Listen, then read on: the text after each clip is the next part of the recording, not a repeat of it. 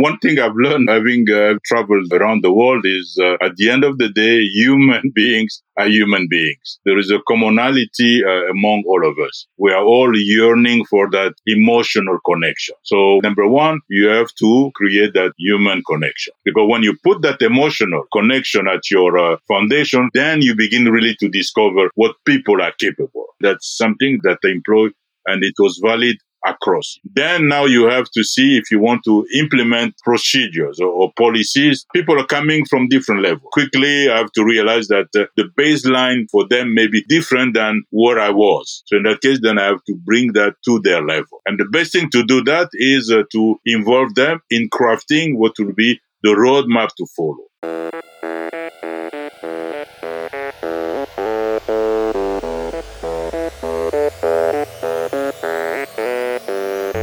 Welcome. I'm your host, Dino Cattaneo, and you're listening to Authentic Leadership for Everyday People, the podcast where we investigate the connection between effective leadership and authenticity. If you're looking for inspiration and tips on how to become a better leader by being your true self, you're in the right place. Last week, we talked about the power of gratitude with Scarlett Keys. Today, we're back at the heart of leadership. Our guest is Mosongo Moukwa. He's the president of Hathaway Advanced Materials, a specialty chemical manufacturer. He's also the author of the bestseller, Be a Leader of Significance. In his long career, Mosongo has been on two parallel journeys. First, a global journey from Congo to Belgium to Canada to the US and more. Second, a professional journey, from pure science and research to the leadership suite in the chemical industry. You will hear the story of how Mosongo built a research group from scratch with no prior management experience, and listen to his insights on the complexities of adapting to unfamiliar environments. We also focus on the art of leadership, specifically the critical role that self-awareness plays in effective team management. We dive deeper into the topic of team growth and discuss how fostering a growth mindset and instilling a sense of psychological safety within a team are the cornerstones of effective leadership.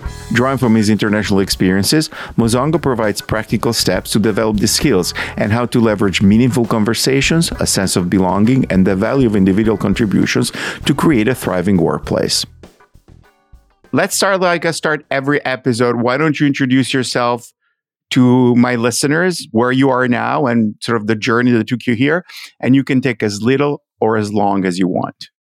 Yeah, first of all, Dino, thank you very much for having me on your show. I am actually excited to have this conversation with you. Dino, I have 30 years in senior leadership position in R&D and operation. I work with the global companies in the chemicals and material industry. I was fortunate to have been given assignment that put me in a position where I was able to build and transform organization. Along the way, I've developed some transformational leadership style, if you will, which I think has been impactful, not only for the growth of the companies, but also on the people. So I work for global companies such as SC Johnson, Reichhold, Poly One, which is now Avient, Asian Paints, Philips Carbon Limited. Now, I've been very lucky to have lived in a number of countries. I was born in the Congo. I lived in Belgium. I lived in India. I've been fortunate to manage a number of teams around the world, some in Brazil, Mexico, Austria, the Netherlands, Belgium, India. I have a lot of passion for leadership, actually. So, in addition to my professional pursuit, obviously, I should mention that years ago, I've crossed the Arctic Circle. So I'm a member of the Polar Bear chapter of the Order of Arctic Adventure. And that's a Canadian club there. So today, I'm currently president at Hathaway Advanced Materials. This is a specialty chemical company. And I'm also a leadership coach. So in a nutshell, this is my background. You mentioned you were born in Congo. What was the first impetus to leave and start traveling? You know, how young were you when you started your travel, and what drove you to make a decision? It was as young as 13. So 13 years old. So at that time, me and some of my siblings, we moved to Belgium, going back and forth between Congo and Belgium. And then I did my bachelor degree actually there. And then from there, I decided to emigrate to Canada. So initially, actually, it was just to look for a job. So I came to go to graduate school almost by accident. And then when I finished my PhD, we came to the US to do some research as a postdoc at Northwestern University in Evanston, Illinois. And then from there, we stayed. So that's really how it came about. I assume you were a scientist when you were doing research? Yes, yes. You mentioned you work in the chemical world. So were you like a chemist? What was your science background? Well, I was an engineer. I was an engineer in the area of civil engineering materials. What was the path to go from the world of research to then actually go into industry and leadership? Because for people who start down the science, a science journey, and then they got into a postdoc program, going into industry is not necessarily the most common path. What drove your decision? When I was at Northwestern, actually, after 2 years there, I was offered the position as a research associate, but I decided not to pursue that path. I was more driven into industry in terms of building something we can commercialize, something I could feel, something I could see. I felt certainly at that time that the types of work that we were doing there, they were too much academic in nature. Not that they would not have a direct application, but I was more driven into what was really applied, so to speak. So that's really what it took me there. And then I was actually lucky to get into this situation because those days, that was in the 90s, that was a big recession. So many companies were just laying off people and so on. Not many were hiring. And then I was fortunate because at the university, actually, I was in charge of showing those industry partners or potential partners to give them a tour of the campus and so on. And then there was one gentleman there who was vice president of R&D. I spoke with him, and somehow we made good connection. And I asked him if there would be opportunity for somebody like me. So he asked me about my background and so on. And then he decided later on to hire me after a series of interviews. So at that time, I just finished a PhD. So I took that job with this specialty chemical in Ohio. I was really excited. I'm part of the research development. I was envisioning myself developing new products, lots of intellectual property. But then what happened is not long after I started, the vice president of R&D asked me if I would be a manager. So he told me I had spoken already with other managers. I want to create a research group. We all think that you'll be the right candidate to do that. But I have to confess that I was a bit scared because that's something I did not contemplate, at least at that time in my career, because this was just, a few months I've joined the company, and I'd never managed people before. So in a way, I was caught off guard by this announcement, which was really sudden. So I told him, I think I'm not too sure if I'm ready for this. He said, "Don't worry, you'll be fine. Your other colleagues, we had spoken to them, and they will agree that you'll be the right candidate." So the idea was for me to build a research group, which they did not have, and build it from scratch. So they gave me a couple of scientists there to work with. So suddenly I was a brand new manager with no management experience, and I have to figure out things out by myself.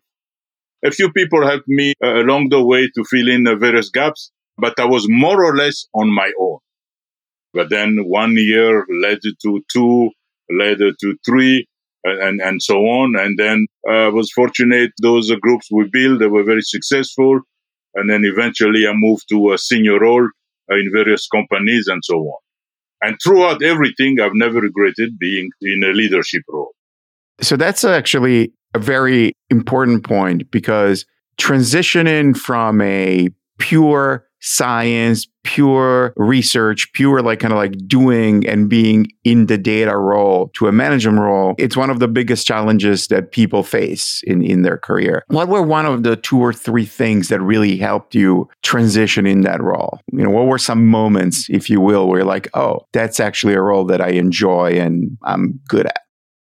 What really crystallized for me there, Dino, and hopefully for some of the listeners there, is the thought that growth and comfort, they will never coexist. In other words, for you to grow, you need to be put in some kind of situation of discomfort, if I can put it that way.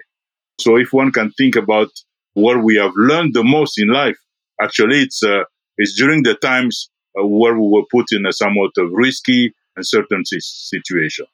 So that crystallization that really became clear to me that to take on risky changes in different jobs, which actually, as I look at my career, I took those risky changes that were really difficult. I realized that when I put myself in those circumstances, even though it didn't feel right on the inside, I learned a lot.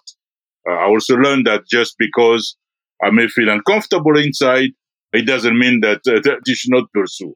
That was something because from there, then when I moved to another company in Wisconsin, that was another big change for me. But one thing I rediscovered, having lived in those various countries and getting used to various culture, it helped me also to grow and to show a great deal of agility, a great deal of flexibility.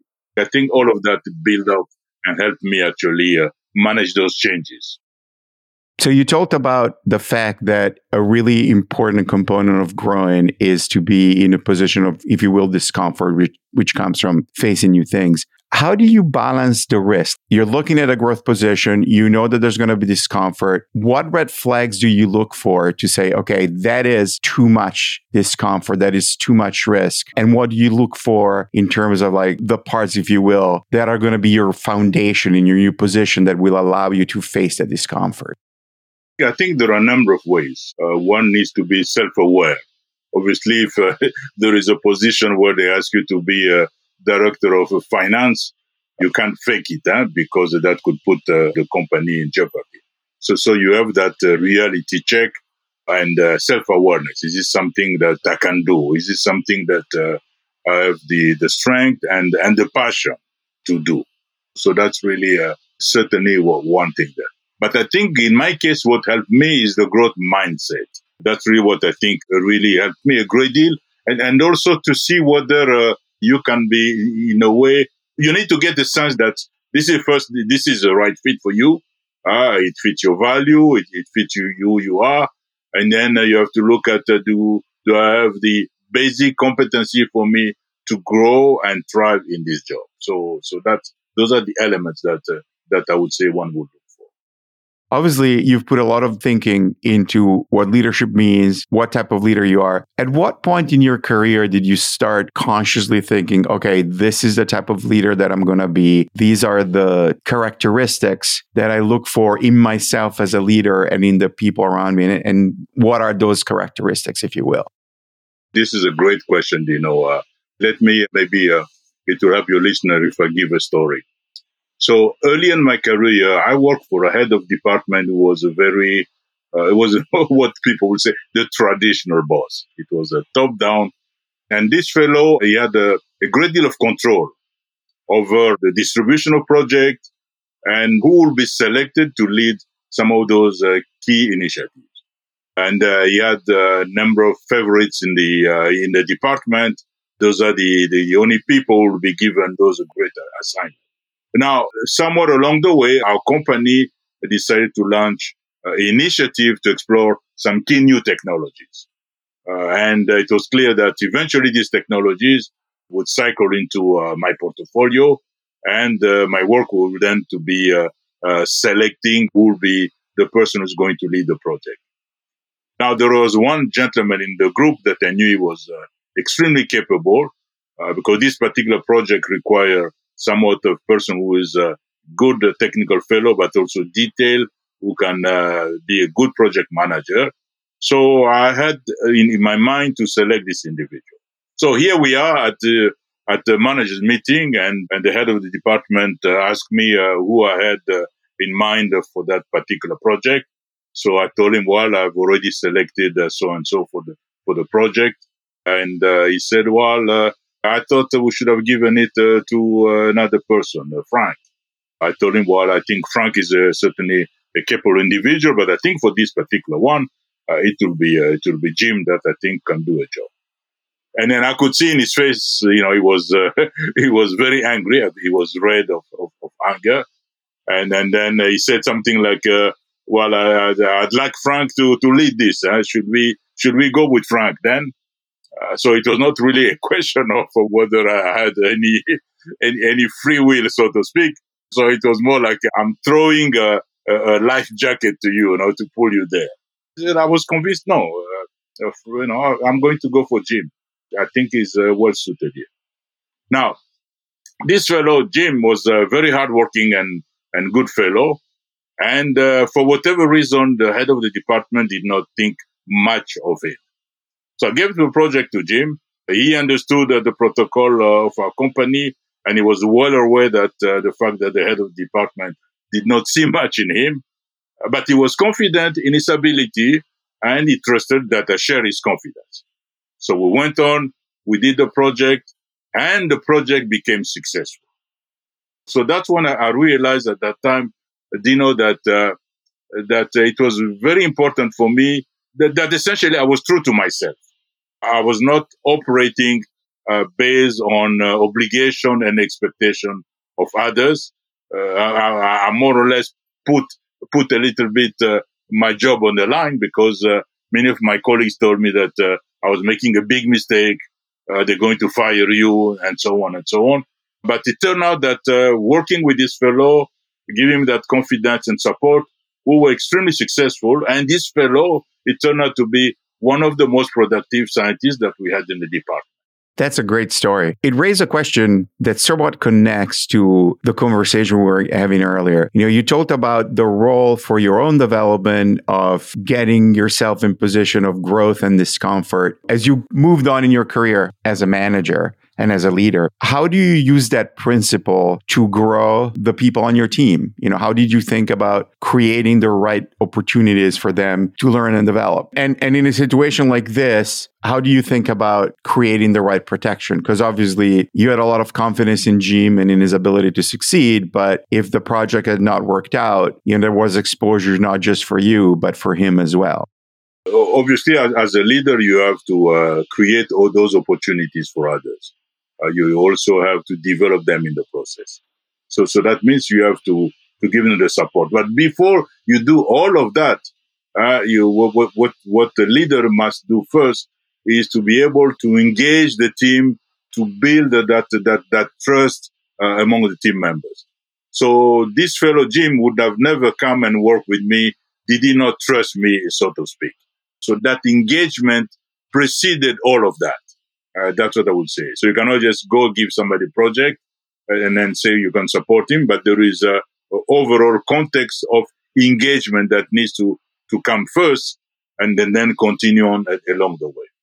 So which means that it comes from the leader making the effort to understand the people, under their care. So that's one thing. So how do you then create that trust? You create it by being visible, because nobody is going to trust somebody who's not visible. And you need to be present. So that context needs to be established. You need to establish that context of psychological safety. It is within that context, then you can then create those opportunities, then you can develop people. As we talk about psychological safety and creating the right context, the leader who's listening right now, who wants to sort of think about the environment that they're creating for your team, what are the most important, practical steps that they can take to create a safe space for their team to grow? The first thing I would say, be visible. So don't hide into your office. Nobody sees you. Because by you having your door always closed, that means you don't want to interact with anybody. So have your door open and interact with your people. Now, there are a number of junctures during the day where we could interact with people. Coffee, one-on-one meeting, when you're giving them feedback. So having those conversations, but conversations that really matter. Don't just come and say, hello, how are you? Ask the individual, ask your colleague, ask the employee, what did you do last week that was exciting? That puts them in somewhat of reflective mode, and it brings some energy into them. So I would say this is an advice that I would say leaders should start doing tomorrow. So visible, be present, engage others so that you can created that environment of psychological safety, the environment where you're building a bit of trust there within the group, vis-a-vis you, vis-a-vis them, and them vis-a-vis others. Because one of the things that I've learned is employees, they look for this sense of belonging. And you as a leader, you should create that environment. I remember this gentleman many years ago, and he was a great chemist, excited with his field. If you're talking to him about the chemistry, you can see his eyes twinkling and so on. So I asked him one day by the coffee machine, I said, what is it about this place that you like? And I was expecting him to tell me, oh, we are working on a great chemistry, you're giving us a good project and so on. No, what he told me is that actually what I like in this place is that during lunchtime, I can play ping pong. I can play ping pong with Joe. I can play ping pong with Steve. We can talk. Then after that, we can go have lunch, and then we can exchange ideas. So there is a element of affiliation there, element of belonging. That was extremely crucial for that. And the other thing is that the employees, they also want to feel value. For example, this employee many years ago told me that I met him one day. I was passing the corridor, and then I just told him, I said, hey, Mike. I looked at him and I said, I did not forget you. He told me that a gesture of just telling him that, hey, I've not forgotten you, even though I've not spoken to you for a long time. It meant a lot to him. He said he felt that he was being seen by me. He was being seen by the leader. And that meant a lot for employees. That meant a lot for employees. And then as we talk about psychological safety, I have this story about this female employee. She was in marketing. She got transferred into my group. She was telling me that when she got hired in that group in marketing, her boss was praising her, how good of work she was doing, good projects, and so on. And then after a while, she began to hear those rumors that, this man is not too happy with your work, and so on. But she was never told as such. And she did not have the courage also to talk to her boss, hey, what's happening? So eventually, when she got transferred in my group, and as she was relating the story to me, I asked her why we did not just go there and ask him, hey, well, what's going on here? Because I'm no longer invited to meetings and so on. She said she did not feel safe to go there and ask that question. She felt she did not feel safe. Many of those meetings, she felt invisible. So it's extremely important to create that environment. Then you are able now to do a number of things, and then people can grow. They can unleash their creativity. They can be themselves in a way.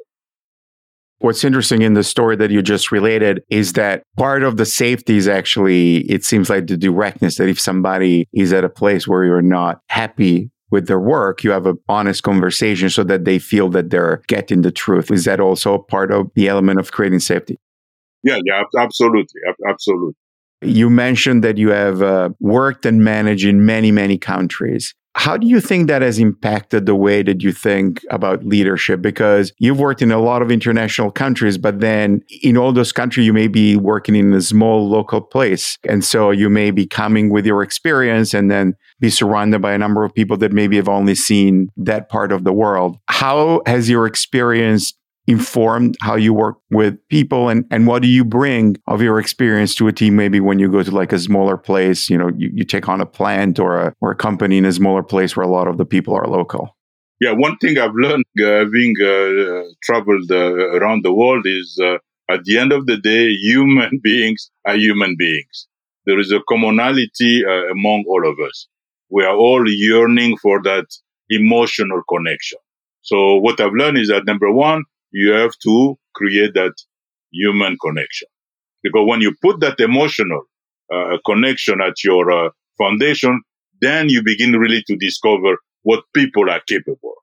So that's one thing that I found, and that's something that I employ, and it was valid across here. Then now you have to see if you want to implement procedures or policies. People are coming from different levels.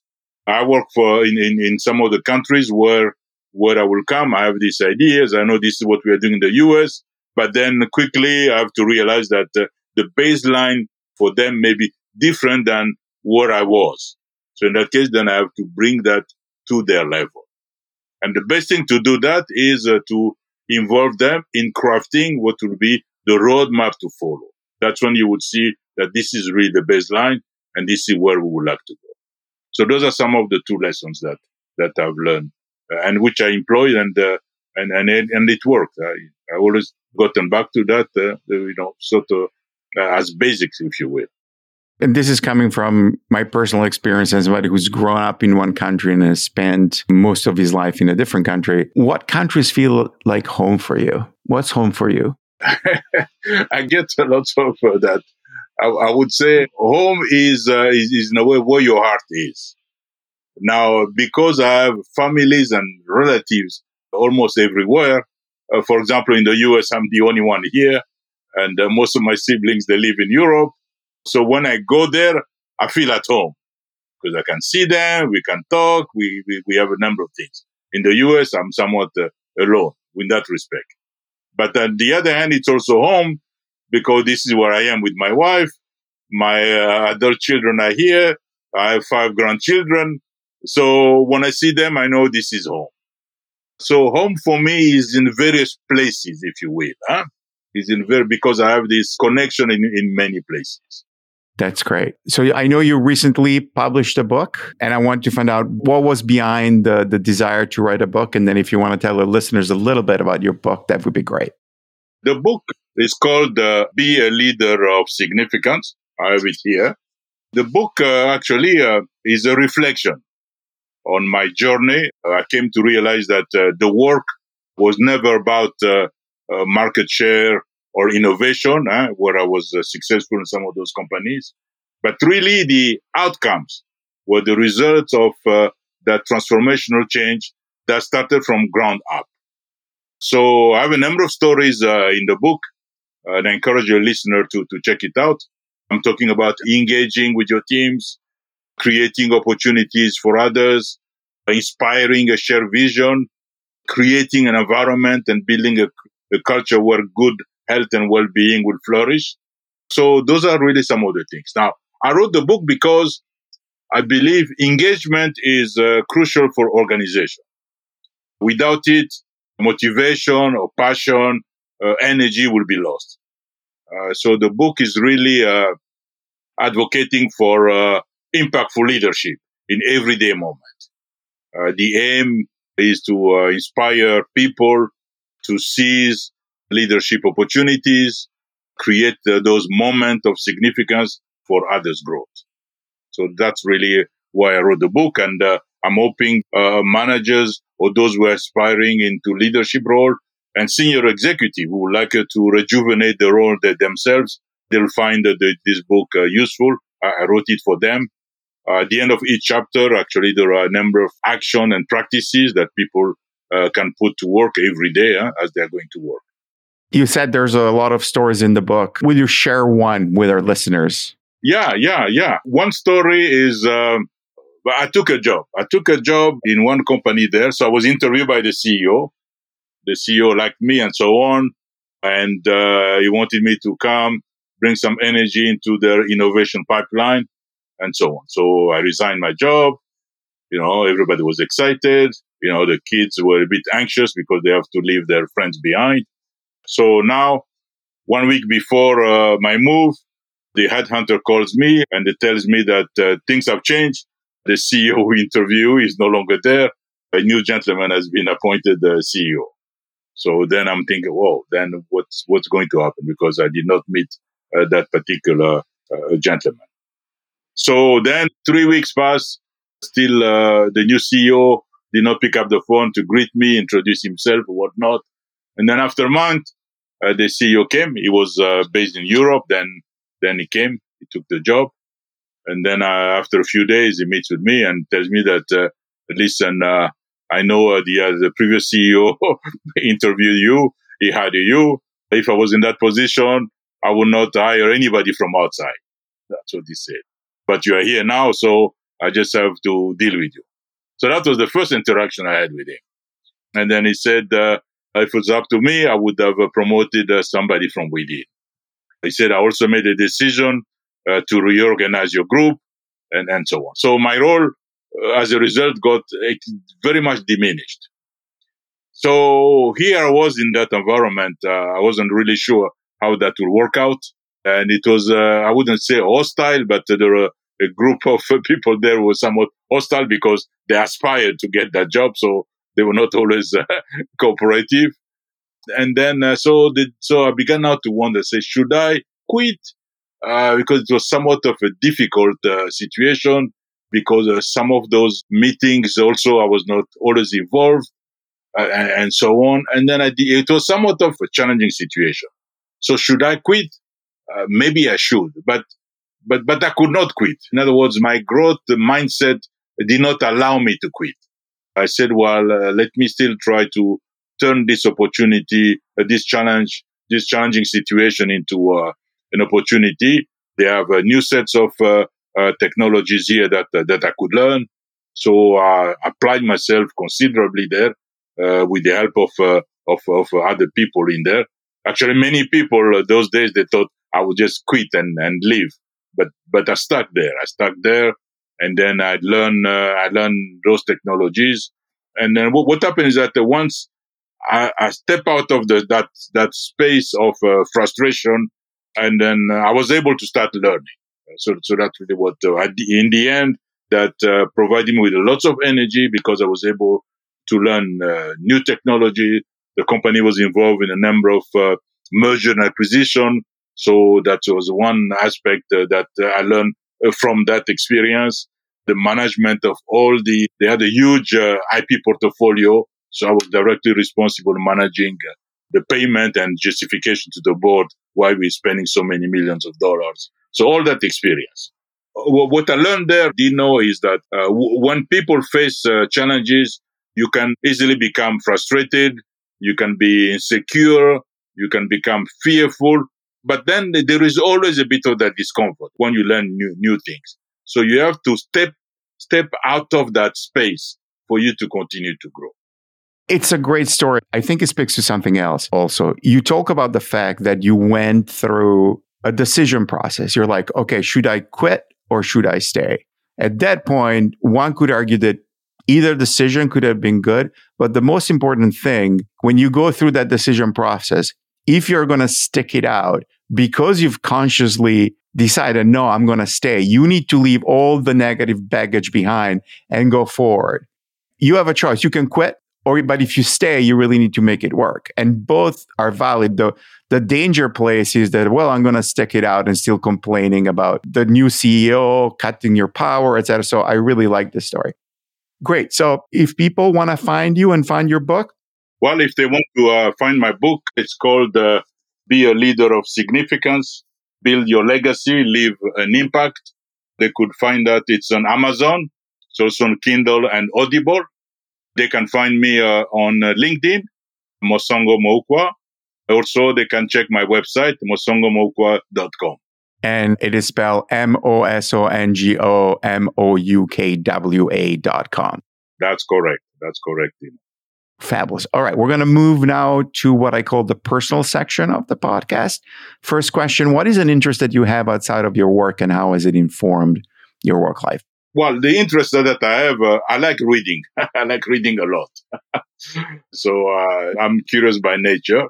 So I read a lot. So I read magazines. I have a subscription to a number of them. So I'm by nature curious. I just have this thirst of knowledge. So that's something that I do. I like particularly non-fiction books. So that's something that I still enjoy reading.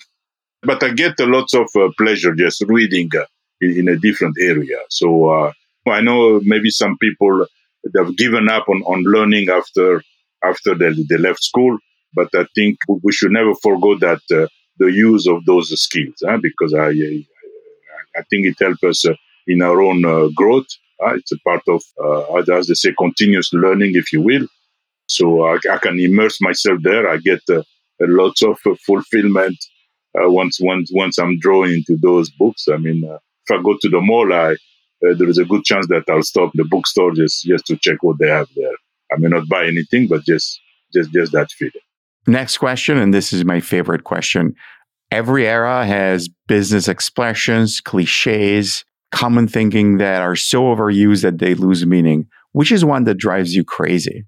Well, there is one here. Certainly, there is this expression that people like using: win-win. This is a win-win situation.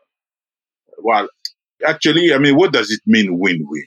Uh, Win-win in the business world, it means that parties involved, they will benefit in some way. It's kind of an outcome where there are no losers. But I take issue with it in the sense that I think it's an overused term. I think it's more transactional.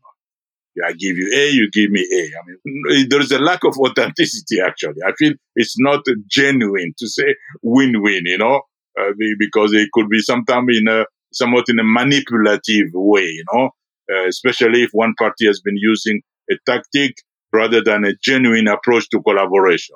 And it can lead also to misunderstanding. Well, what does it mean, win-win?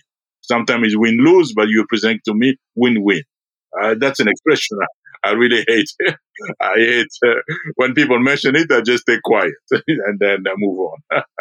That's great. Final question. I call it food for the body or food for the soul. And you can go either route, food for the body, a recipe or a drink that you're loving right now. And if you go the soul route, a book, a movie, a piece of art, a piece of music, something that you find nourishing for your soul right now. Well, here's one thing for your listener. I lived for many years in Belgium, and I regularly go there because I have siblings living there. So I would like for them, if they have not had a chance to drink a Belgian beer. Belgium is a small country in Europe between France and the Netherlands. They also have on their eastern frontier, they have Germany. A small country, probably 10 million people living there. But they have 250 breweries, industrial and also smaller brewery. It is said that they have 1,500 beers. When I was a student, I did my bachelor degree in Belgium.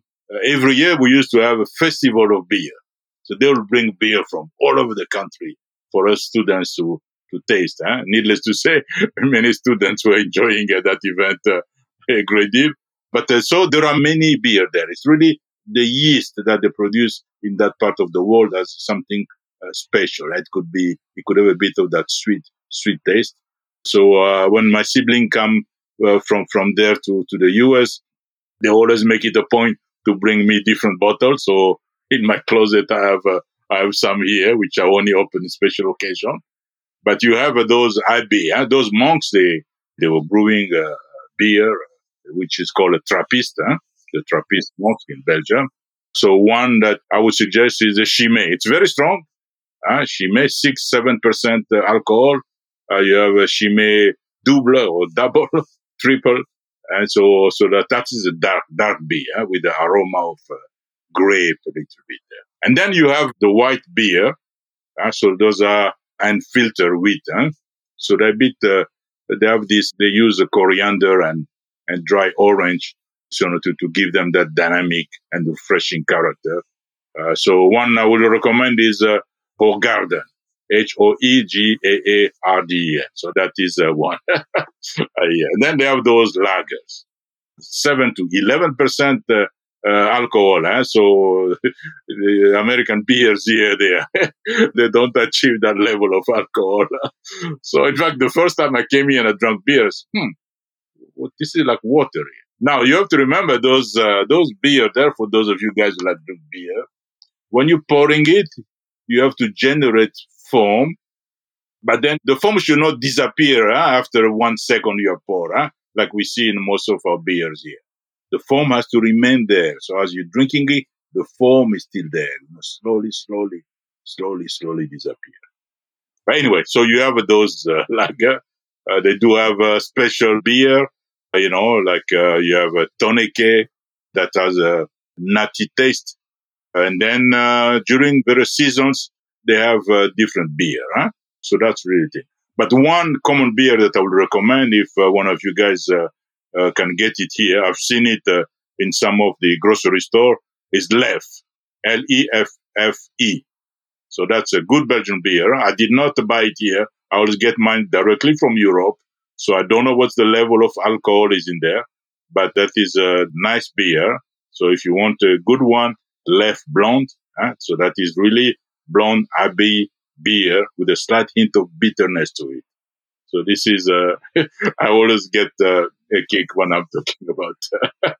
I grew up in Italy and I drank Belgian beer. I drank Chimay. I drank the various, Trappist monks beers. And I had the same impression initially when I came here in the 90s. Now it's changed with all the local breweries that they definitely have stronger beers. But I definitely second your recommendation that people should try Belgian beer. It is really, really good. Yeah, and there's another one I forgot, which I would recommend. It's Lagueuse. Geeu. Z-E. Good. Like when people are eating mussels, usually they will drink it with Lagueuse. That's fantastic. Mosongo, thank you so much for all your insights and thank you for being on the podcast. Dino, it was a great having me on your show. Thank you very much. Good conversation. I enjoyed it greatly. Thank you for listening to this episode. If you enjoyed it, find a friend who may enjoy it and tell them that they should listen to it. If you really like the show, tell all your friends and post about it on social media. Every little bit helps. Make sure you're subscribed to the show on your favorite listening platform so you don't miss any episode. And if you listen on a platform that allows reviews or ratings like Apple Podcasts, Spotify, Audible, Good Pods, please leave us a stellar rating and a review. 5 stars.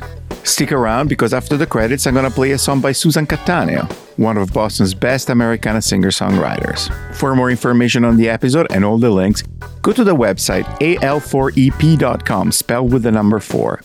You can email me at dino@al4ep.com. Please follow us on all the social platforms that you're present on. On Twitter and Instagram, the handle is @al4edp with the letter D. And on Facebook, look for Authentic Leadership for Everyday People. This episode was produced by me, Dino Cattaneo, with additional edits by Pro Podcast Solutions. It was recorded remotely using Squadcast.fm. The theme music was composed, produced, arranged, and recorded by Nicolas Cattaneo, who also played keyboards and drums with Tony Salverino on guitar and Jesse Williams on bass. And now, as promised, here is a song from Susan Cattaneo. It's a little gem from her album, The Hammer and the Heart. It's called Smoke.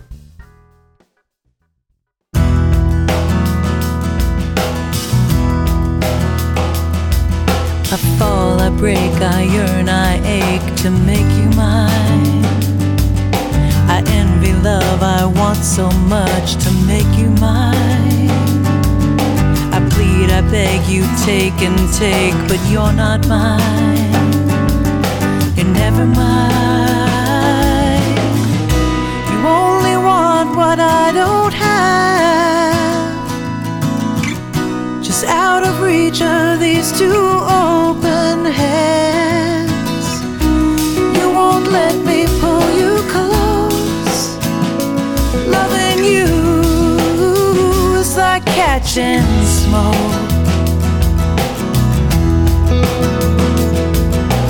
Crushed with doubt, I shut my mouth so you'll be mine. I charm, I choke, you dangle hope that you'll be mine. I growl, I bite, I'm someone I don't even like. So you'll be mine. You only want what I don't have. Just out of reach of these two open hands. You never let me pull you close. Loving you is like catching smoke.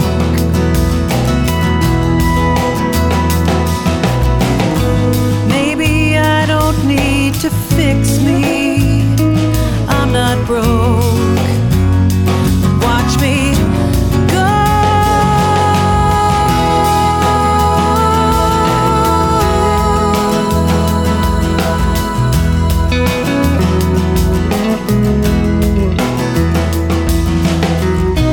What I want is what I am. Just in reach of these two